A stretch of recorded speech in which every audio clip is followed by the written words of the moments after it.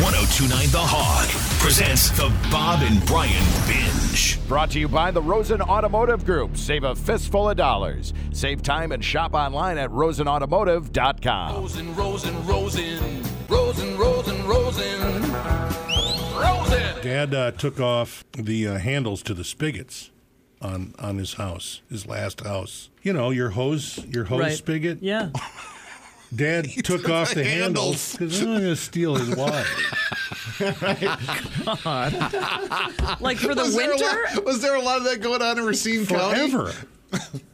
He had it so that if you wanted to get water out of the hose, Right. you had to take the thing from And then the come hidden and do it. location. The hidden location, not Put it just on, in the garage. turn it on, run the hose. Now you put that back. I don't want someone running up here and turning that water on.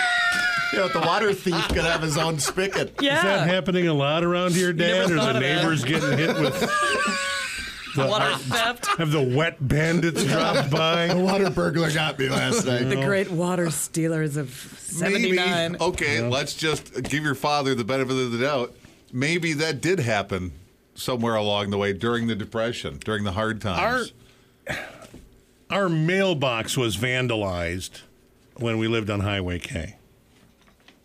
This would have him up nights, right? Well, that's when he went and got the giant quarter-inch thick steel mailbox welded up by his friends at Nielsen Ironworks, and he put it on some kind of huge pole sunk in the ground.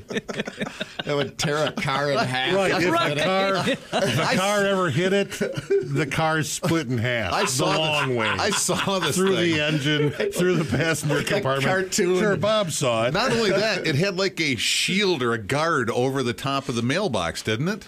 Well, that was the door through which you got the mail.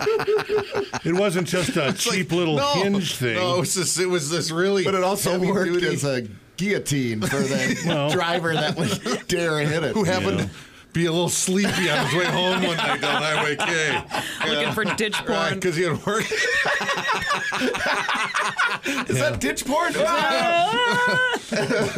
My brother was the best at finding ditch porn. I swear, every time he rode his bike, he'd come home with 3 more skin mags. Where do you find this stuff? It was in the ditch.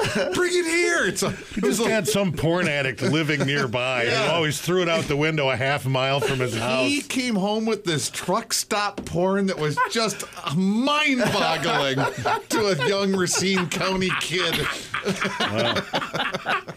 Black and white pictures. No, it was they had too much ink in the printers that day. They went heavy Is this on a sunset? like they went heavy on the red ink, a lot of times.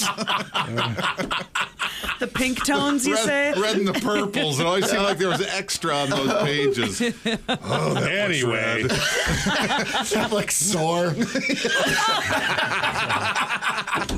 anyway.